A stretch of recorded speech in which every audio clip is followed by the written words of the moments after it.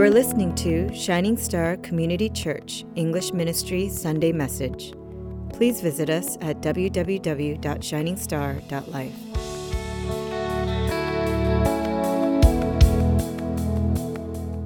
I think we know a little something about Pharisees, right? They're lawyers, people who followed the law, and yet there's a misunderstanding of the Old Testament law was not unique to them in the days of Jesus. They knew the Old Testament law really well, okay? They would even memorize it. But they would often misunderstand the purpose of the law. And today, like many of us perhaps, a lot of people really have no idea what the true purpose of the law is either. For instance, we all know, or I should ask, do you know the purpose of the bathroom scale? Do you? Do you really know the purpose of a bathroom scale? It weighs us, right? And essentially tells us how far we are from what we may perceive to be healthy, a healthy weight, whatever that might be. Now, there were two young boys, and they were closely examining bathroom scales on display at the department store. One asked, "Hey, have you ever seen one of these before?" Another kid said, "Yeah, my mom and dad have one." And so the first boy said, "Well, what's it for?" And the second boy answered, "Well, I don't know, but I think you stand on it and it makes you get mad."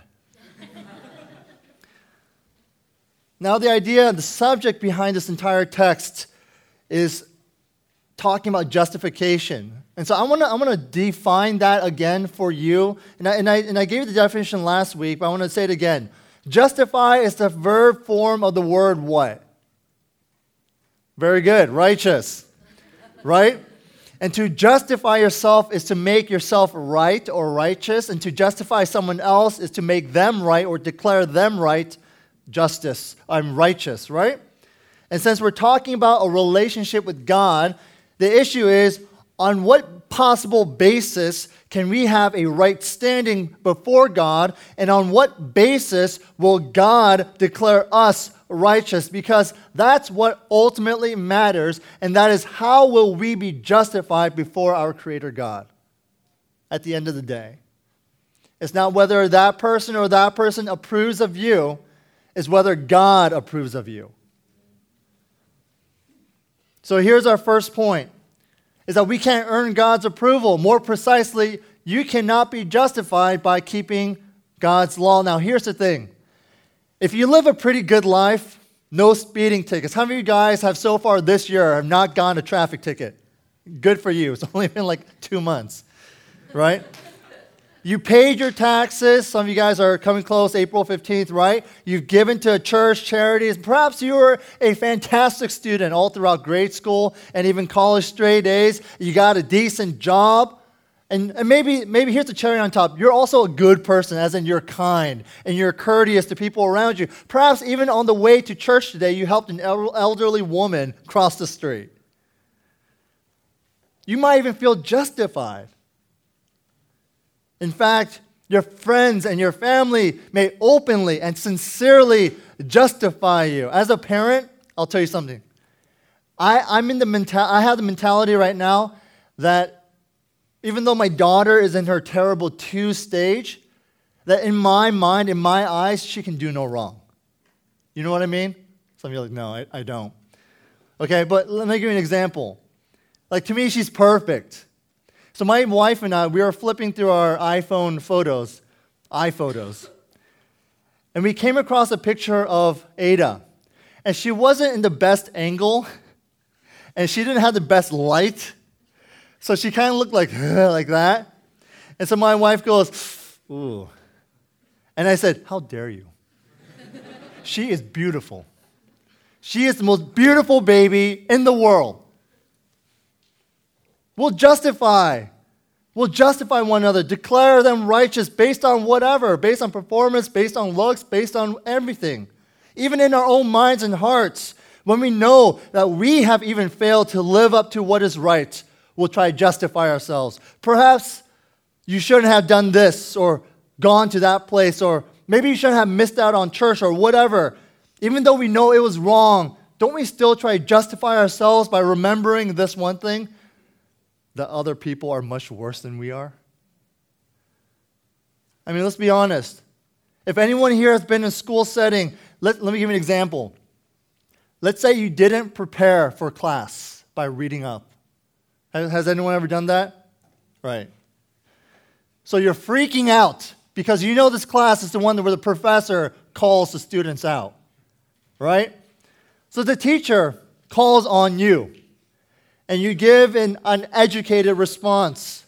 The teacher is completely unamused by your obvious lack of effort, but nonetheless moves on. But then the next person that he calls on was in a worse situation than you. This guy didn't even read any of the course material since day one. But the teacher calls on him.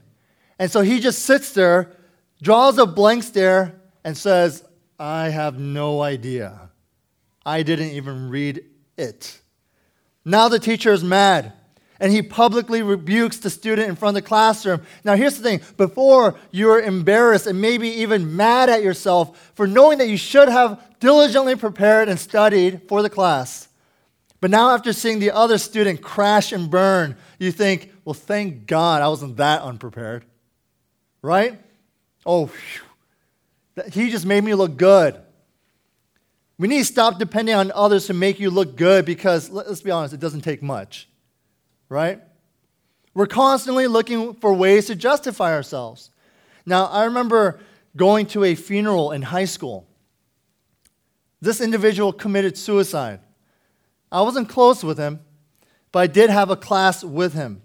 And so the school actually encouraged his entire grade and the grade above his as well to just attend the funeral, to support the family, to support him for sake of solidarity, and so on. Now, what I knew of this student was, aside from the fact that he was a drug user and he sold drugs on campus and elsewhere, and that he was like a cussing sailor, I also knew in a conversation that a group of us had that he was unsaved. He says, I'm a loud and proud atheist, and he would condemn Christianity. Well, at the funeral, his parents, who are Catholic, and the priest comes up, and the priest, he begins to speak, and he begins to justify this individual. The priest began to immortalize him as a saint because, and I quote, he was a nice and good kid. Because his parents were devout members of the Catholic Church. You see, even among those who are not righteous are often justified. But if we honestly face the reality of God's righteous standard, if you really want to consider what God thinks is justifiable, what His standard is, it should actually make us kind of quiver, make us feel a bit uncomfortable. People don't like God's righteous standards, which is why in this day and in the days before and in the days to come, people will continue to try to attempt to redefine God because they don't like the way God is through Scripture. They will redefine God into some impotent fragment of their delusion imagination whose main role, if people ascribe him any role, is to simply make the individual happy with their blatant and brazen unrighteousness so that no matter what your behavior might be, no matter how spiritually dead you are, no matter how many sins that you glorify and how much holiness you are condemning, we'll force ourselves to think that God is somehow good with us. That somehow God, He understands us, and so therefore He approves of us. That is us redefining God. I remember a Larry King Live show where Pastor John MacArthur, the pastor of Grace Community Church in California, he had this dialogue or debate with a mayor from some city in California, maybe in San Francisco. The issue was obviously, like it is often today, about same-sex marriage. And so the mayor, he starts off the conversation of the dialogue by saying, look, Pastor, I'm a devout Catholic. I'm a Christian. I attend a Catholic church. I was married in one. But I think, and then Pastor MacArthur cuts him off and says, well, do you believe in the Bible? That's when Larry King pipes up and he says, well, Pastor, what does that have to do with anything? And John MacArthur says, well, he started off by saying he was a Catholic, so I'm just asking him where his authority comes from. And so MacArthur asked the mayor, Mayor, do you believe in the Bible? And the mayor flippantly and snidely responds, because he knew exactly where John MacArthur was going. He says, yeah, whatever, I suppose I do. And your response is, Pastor? Then Pastor MacArthur, he starts listing off verses in Scripture of God's righteous standards of holiness and what is unholy to him. And the mayor just rolls his eyes because what Pastor MacArthur was quoting obviously didn't fit his definition of righteousness. A lot of people think the God of the Bible is mean and uncaring. They have it totally wrong. He's the opposite. He's infinite love.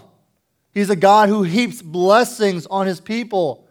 But he has a standard, and what goes against that standard is sin of self-righteousness. And so there are repercussions to any reliance, any trust, any value of anything but God. That's why he's not only God of blessings, but he's also God of curses too. Now, verse 10 is taken from the Old Testament. Deuteronomy chapter 27, in fact. Here, God's chosen people, Israel, they're about to enter the promised land, okay? Now remember, God had delivered them from Egypt. He had preserved them through the years of wandering in the desert wilderness. And now he was about to give them the land that he had promised their forefathers. Now, throughout this entire time, God had repeatedly demonstrated and proven to them of his blessings for them, of his love for them, of his mercy and his grace upon them.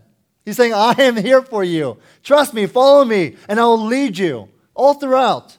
But then in Deuteronomy 27, God, he had the people do an interesting activity at that time. You see, he said, when you guys enter the promised land, I want you guys to divide into two groups. You're still my people, and you still inherit the promised land, but I want you to divide into two groups. One group goes up to Mount Ebal, and the second group goes up to Mount Gerizim. And I want you guys to face each other, and one group, I want you to shout out and announce God's blessings, and the other group to shout back God's promised curses. Now, I'm not going to tell you the whole thing. It'll take a little while, but I'm going to give you a couple examples. Cursed be the man who makes a graven image. And the people shall answer and say, Amen, it says. Cursed be the one who dishonors his father and mother. And the people shall say, Amen. Cursed be anyone who perverts the justice due to the fatherless and the widow. And the people shall say, Amen. Cursed is the man who is sexually immoral. And there's a list of things that are unpleasing to the Lord, sexual immorality. And it says, then all the people said, Amen. Cursed be anyone who strikes down his neighbor in secret. And the people shall say, Amen. And then here we come to the words quoted in our text. Cursed be everyone who does not abide by all things written in the book of the law and do them, and the people shall say amen. Now, for us, when we hear this, we're thinking, this sounds pretty harsh. This calling out these curses, these not just these arbitrary curses, but these promised curses of God. Now, I'm sure it kind of tingles and hurts our little sensitive ears. But you know what God is saying at that moment? God is saying to his people, he's saying, I am holy and I define what is righteousness. Not you, not me, not society, not culture, not the world, not the devil, nothing. I am the standard of righteousness. Perfection. Even in his covenant with his people, it not only includes promises of blessings, but threatened curses, rejection for people who fail to keep it. So yes, your good behavior, you being a better wife than her, a better husband than him, having better kids than them, or you've attended a better college than that person, or you make more money or have a more reputable job than that person, it may make you feel good and justified compared with others. You, however, will find no comfort when you seek to stand before God based on anything you have done, though. You'll find no comfort whatsoever. And here's why. Because in verse 10, God gives us his standard of a passing score, and that is 100%. Cursed be everyone who does not abide by all things written in the book of the law. Now, if you recall our previous series in James 2:10, it says, whoever keeps the whole law and yet stumbles just at one single point is guilty of breaking all of it. God's standard isn't that we generally keep the law or just make the most of it. His standard is that we keep every single point of it. You know, in most of my, or if not all my seminary classes, a C is a fail. I think that's true for other graduate and postgraduate programs as well. So if you don't at least get a B minus, then you fail, and you get to take over the class all over again, and you get to pay all that money all over again. Yay, right? For God, anything less than an A plus is a fail. And I'm not talking about 98, 99, I'm talking about 100%. But the text goes even further than that, because that all things isn't all of the law only, but it's also a continual obedience to all of the law. So it's not like you got to follow A through Z, but you got to do it all the time. Look, let's be honest with ourselves.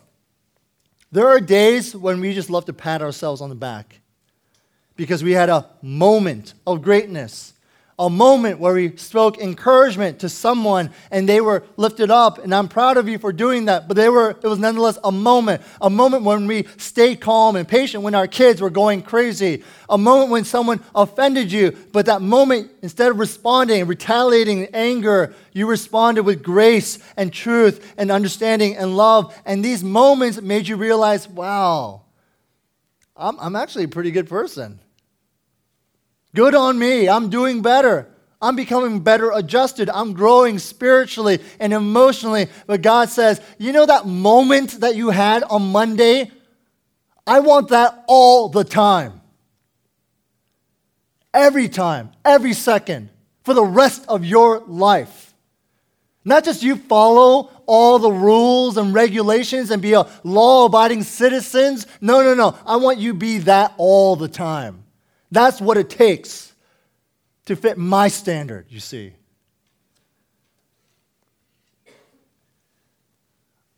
I want pure, unrelenting, perpetual, continual obedience.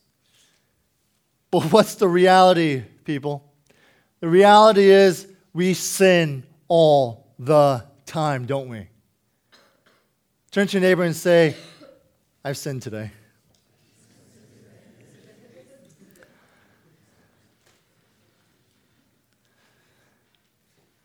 We do.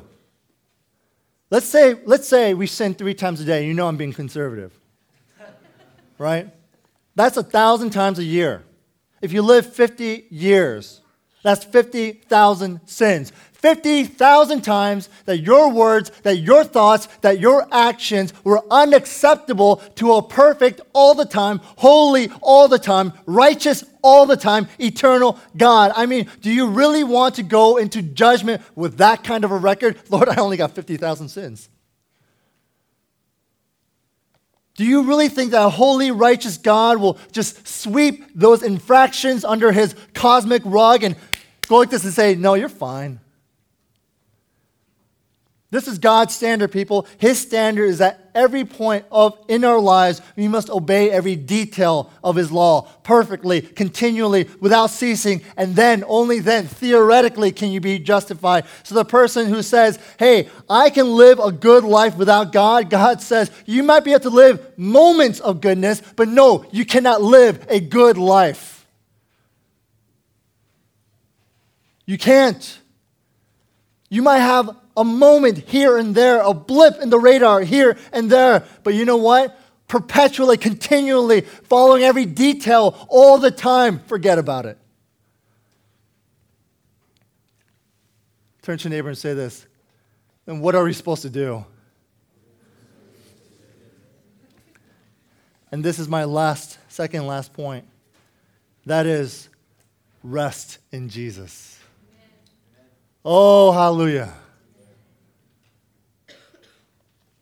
What is faith? You talk to someone who's addicted to Star Wars, they'll say, faith is called to force. Some people think it's some sort of force. That faith is talked about in some sort of kind of upbeat and dynamic way. Some people have even said faith is the power to believe in yourself, Oprah. Those say that the emphasis of faith is on the strength of the faith possessed by the one believing it. In other words, the more faith you have, the more your life will be to your advantage and in your favor. The more faith you have, the more blessings you'll receive. That's what they say. But we don't quite care about what they say. We want to know what the Bible says, right? Well, the Bible talks about faith a little bit differently. The strength of the believer's faith doesn't really matter much. Jesus says, all you need is the faith the size of a mustard seed. Matthew 17:20. I love what R.C. Sproul said. He said, anybody can believe in God. What it means to be a Christian is to trust when He speaks, which does not require a leap of faith or a crucifixion of the intellect. It requires a crucifixion of your pride. Because no one is more trustworthy than God, he says. Let me sum it up for you. Faith is a desperate cry of a broken soul with no other hope but in Jesus. Does that make sense? All that matters is not you, but it's the object of our faith. Jesus. Having faith in the moon and the stars and the sun or man-made objects is all wishful thinking. Having faith in Jesus is what transforms, is what alters your destiny. So people, rest your souls in Jesus.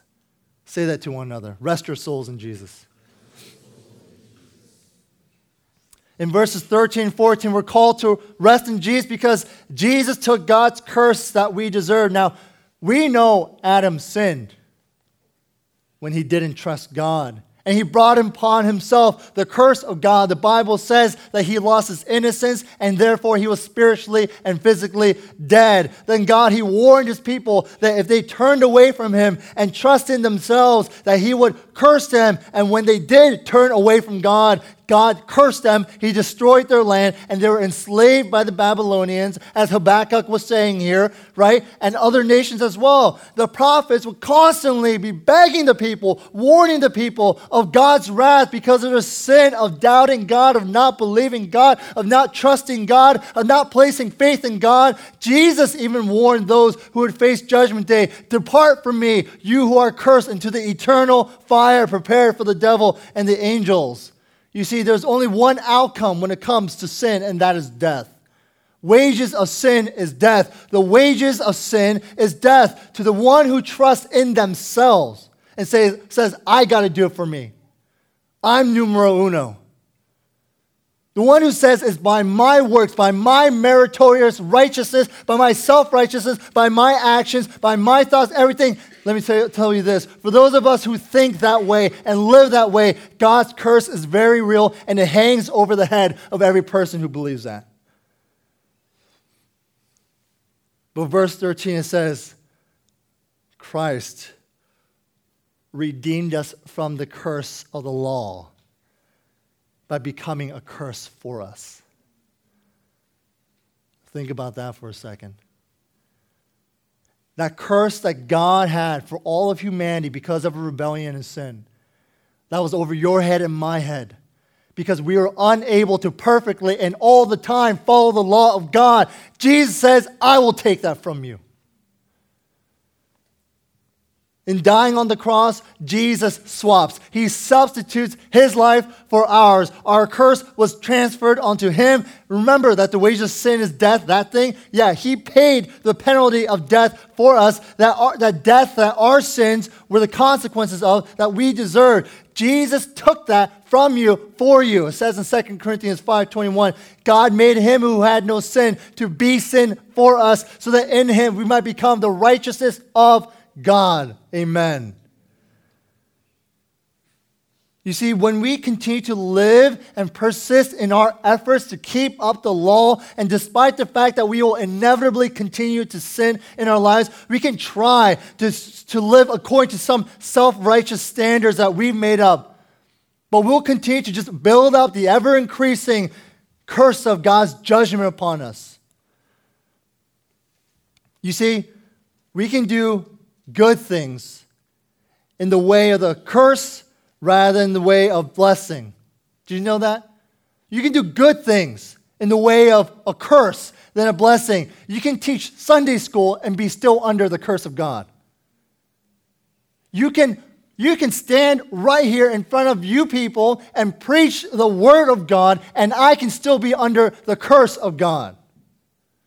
You can do the best things in the world. Give millions of dollars to those in need. Build up wonderful areas in the community to help the people who are in need. You can give to people who are in need. You can do all these wonderful, charitable, humanitarian-esque type of things. But if you do not do it, signed in the name of Jesus' blood, you are under the curse of God.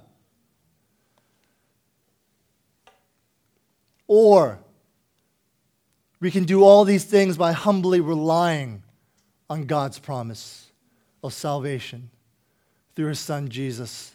We can do all these things not for our righteousness, not for our gain, but for the glory of God. You see, that curse or that blessing, it all depends on how you obey and who gets the credit. In other words, is it done in Jesus' name or yours? Is it done through Christ's righteousness or yours? Brothers and sisters, friends, we must acknowledge that we can never be good enough. We must crucify our pride. And any thought that there's anything in this world that can qualify us or justify us. We must abandon our hope in marriage as the ultimate relationship we need. You get that? Singles, even those who are married. We must abandon our career as our ultimate ambition in life. We must abandon our pleasures as our ultimate purpose for living. We must abandon any hope of trying to justify ourselves, justify our existence, and we need to simply, as the Bible says, rest our souls in Christ. Believing that He has taken our punishment and that He alone has set us free. Not because we've earned it, but because of His amazing grace. And so, brothers and sisters, what does this all mean? It means this. It is no longer us who have to stand upon our faith, but rather we must rest completely in Christ alone, the object of our faith. Don't stand upon your faith. Rest upon Christ. And so we serve because we're loved and accepted by Jesus. We worship because we're loved and accepted by Jesus. We work because we're loved and accepted by Jesus. We give because we're loved and accepted by Jesus. We do all things for the glory of God because of His amazing grace displayed on that cross. Because we are accepted and loved by Jesus. Amen? Let's pray.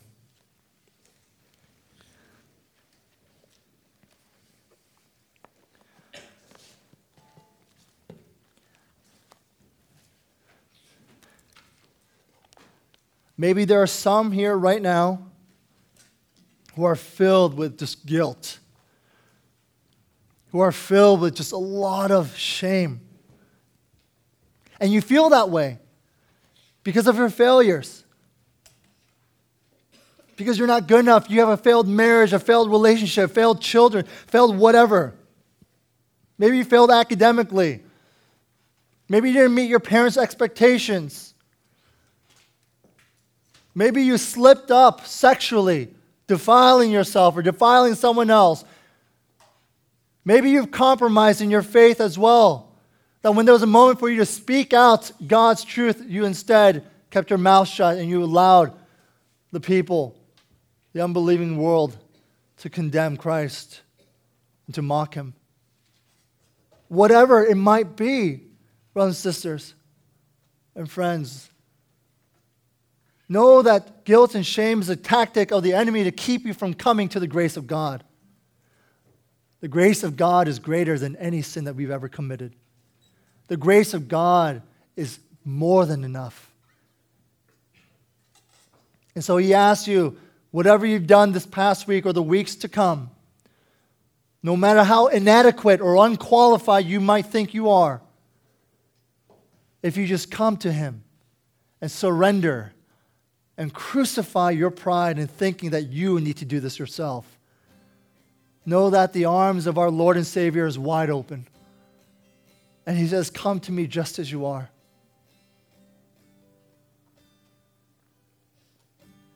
Let a new, dynamic, amazing relationship of faith as resting upon the laurels of Christ alone start today, this moment. Come before him in complete faith.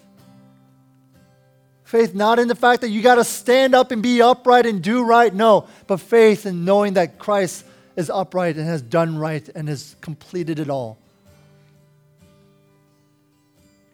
I want to give you guys just a brief moment here and to just lay yourself bare before the Holy Spirit, before the throne of God's grace, and say, God, I want to come back. I need to come back. Or maybe for some of you, you're still questioning. Talk to God. Open your heart to him and pray for that encounter today. Only the Holy Spirit can cause you to believe. So pray for the Holy Spirit to come into your life today.